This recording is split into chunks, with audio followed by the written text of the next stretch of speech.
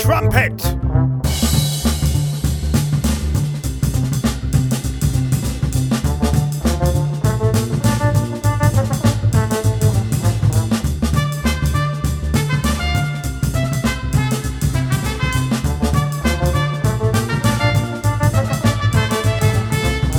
So this is our bonus episode with Sacha Mandel, and we're going to talk about a variety of things. One of the things that really, really interested me, because you're one of the few people that have done this, is your combining of creativity with the latest digital aspects of work. Yeah. So you were talking about Miro, and I think that's a slightly more advanced version of Trello. Trello is quite a good product for that, because it has cards and you can stack cards in different categories, and you can add a calendar and you can give access to many different people, so you can do processes, but you can also capture ideas, for teams, for example. Nice. Yeah, exactly that.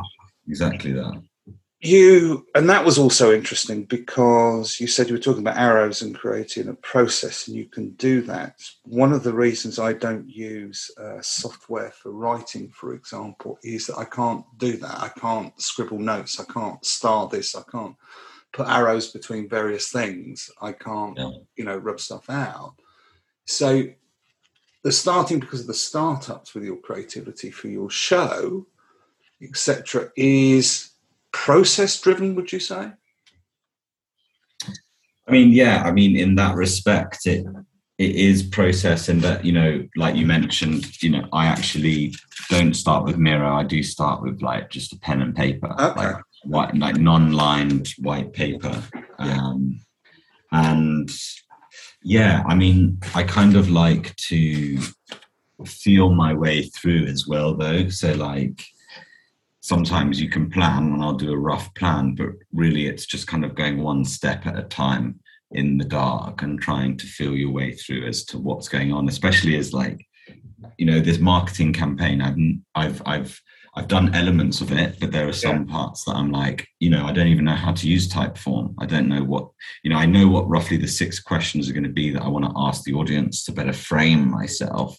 And I've just got to always be closing. I've just got to throw it out. I can't be right, there must be one question, or I haven't said the question perfectly. Just get some data and then iterate from there. It's very interesting. You're collecting data about something, first of all, because I essentially am a marketeer. I'm a marketing consultant, but I do creative stuff on the side. And you'll find Typeform very easy. It is the best solution for a form out there because it's funky and animated. It's just a really nice bit of kit, and it does the analytics as well. It tells you all sorts of stuff, which is useful.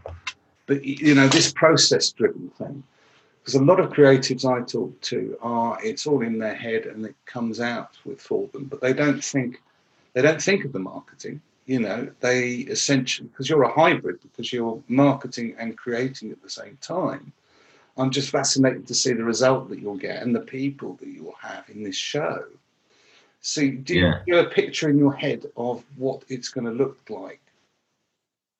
I think it's going to feel very much like it's going to have the energy of that classic kind of Friday night live chat show television type energy.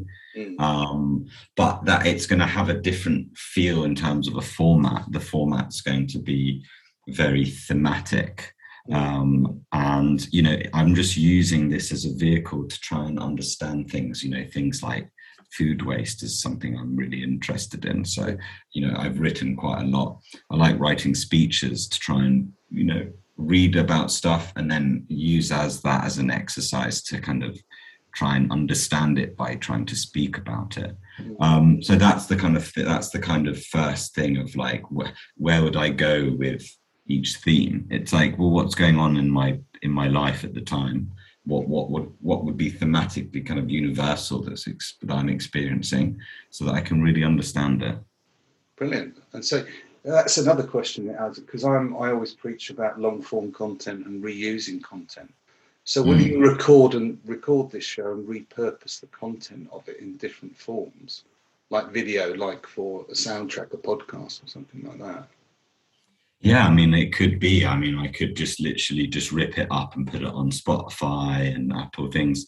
But at the same time, I think for me, I'm just focusing on basically the part I love the most, which is to try and just get it up on its feet on stage. But it's just interesting you should say that, because I do have some people that I know would be interested watching it live via kind of, live broadcasting. So I think I'll add an element to like maybe a multicam live broadcast into the theatre, and then try and sell some, tickets to some, relatives of mine that live in America that would love to come, right? And that is a great way of showing like, okay, is there an appetite for that? Would people actually, pay a little, pay a ticket to come see that show from a live perspective? And if so, then you've got to put a little bit of work into that and actually try and make it as best as you can, rather than, just... No, I agree. I think there is an opportunity. I'm always one for mixing live performance with digital. I was explaining to a friend the other day about a show that I did. I wasn't in it. I just helped out at the Edinburgh Fringe years ago. And the guy was very much into film. And so he had a screen and back projection of one of the opening scenes from Paris, Texas. And Harry Dean Stanton walks out of the desert, and then he pauses in front of the camera. Yeah. He takes a sip of water. And what he did was that he was behind that, mimicked that pose, and then stepped out of the screen.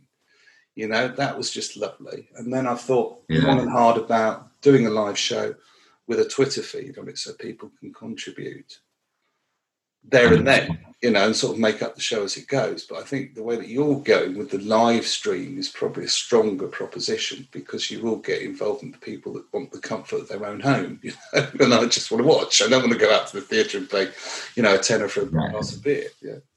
100%. And so, look, I'm just enjoying it. I'm enjoying the journey, and that I don't really feel in a rush to be at any successful level. I'm really trying to focus on just the pure enjoyment of it, and then not trying to think about anything else, because I feel like that's when it will really shine, because you're dancing without a care in the world. You're the first one on the dance floor, and that's it.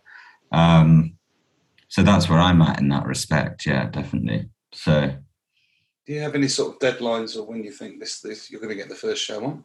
So interesting you say that. So I've been really thinking about it a lot, because it's not just here that I'm talking about deadlines, because I help creatives get funding through the Arts Council. I'm also helping people and trying to get them to do their bits in terms of writing the grant application, right? And so it's like, how do you create that deadline system so that people are, doing the work? Because it's a creative endeavor to try and help them build a plan of what they want to do, etc. And so even with this, I'm thinking about the idea of sprints. Okay. Yeah. So for example, I did a sprint unknowingly last weekend where I kind of blitzed it. I did the filming, I edited, and finished everything within a weekend worth of work for this video, right? And so then what I'm going to do now is this next weekend, I'm going to go and sprint. I'm going to go back home, no distractions, and just say I'm going to have a weekend, and I'm going to build everything. I'm going to build the type form. I'm going to build this. I'm going to build that, so that by the end of the weekend, I'll have a pile of 50 people that I can then just send that type form link to. And I'm including like a video as well. I want to do a video so that before you type the type form, there's a video explaining a little bit about the show, so there's context, etc. So there's a lot of elements that I've already know how to do. But if I'm going to give myself that sprint, that weekend to do it, I think there's I don't know there's a law, which is, I can't remember what it's called, but there's a law which says, however long you say a thing is going to take to do, that's true. You could write a song in a day if you say it's going to take a day, or you could write a song in a week because you're saying I'm going to give myself a week to write a song. I agree with that. There's one thing I wanted to pick up with you about what you said in the 12 questions, 12 minutes, and that was essentially that creativity is everything exists and you're just rehashing it. Is that what you really think? Is there any more original thought in the world? Is there any more original thought in the world? I think that there is a synthesis that creates novelty. But in essence, it is still just coming all from somewhere. It's all connected. So yeah, I definitely think, you know, if you look at it, even though there's things happening in the world now, you know, it's all patterns, you know, like, you know, the pandemic's like a century pattern that happens, you know, these kind of things. So yeah, and it's, to me, that's not like a negative. To me, it's not a negative, because you can, like, how many times do you rewatch Othello or Hamlet with different actors and things like, you know, it's fun. Like, I still get so much enjoyment every time I watch it in a different form. So there's nothing wrong with that. And then obviously you can create new things because you're mashing other things together that wouldn't have previously come together. Yeah, that's an excitement. I mean, we covered that in season 2. A thing called Scamp, or Osborne's List, which is taking 9 different ideas, taking an idea, and then there's 9 different sort of protocols to go through, one of which is adaptive, reverse it, make it bigger, make it smaller, a combination of things that you can do.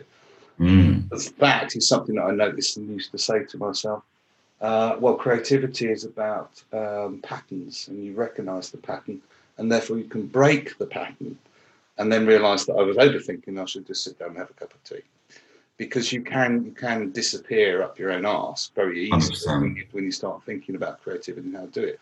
Whereas a lot of people that I talk to just do it, like you just get on with it and do it, and I like that a lot. Cool. All right, so that was. Let's wrap up there. Thank you very much, Sacha, for being part of Jelly Trumpet. No, that was really great fun. I hope that was good enough to be an episode for you.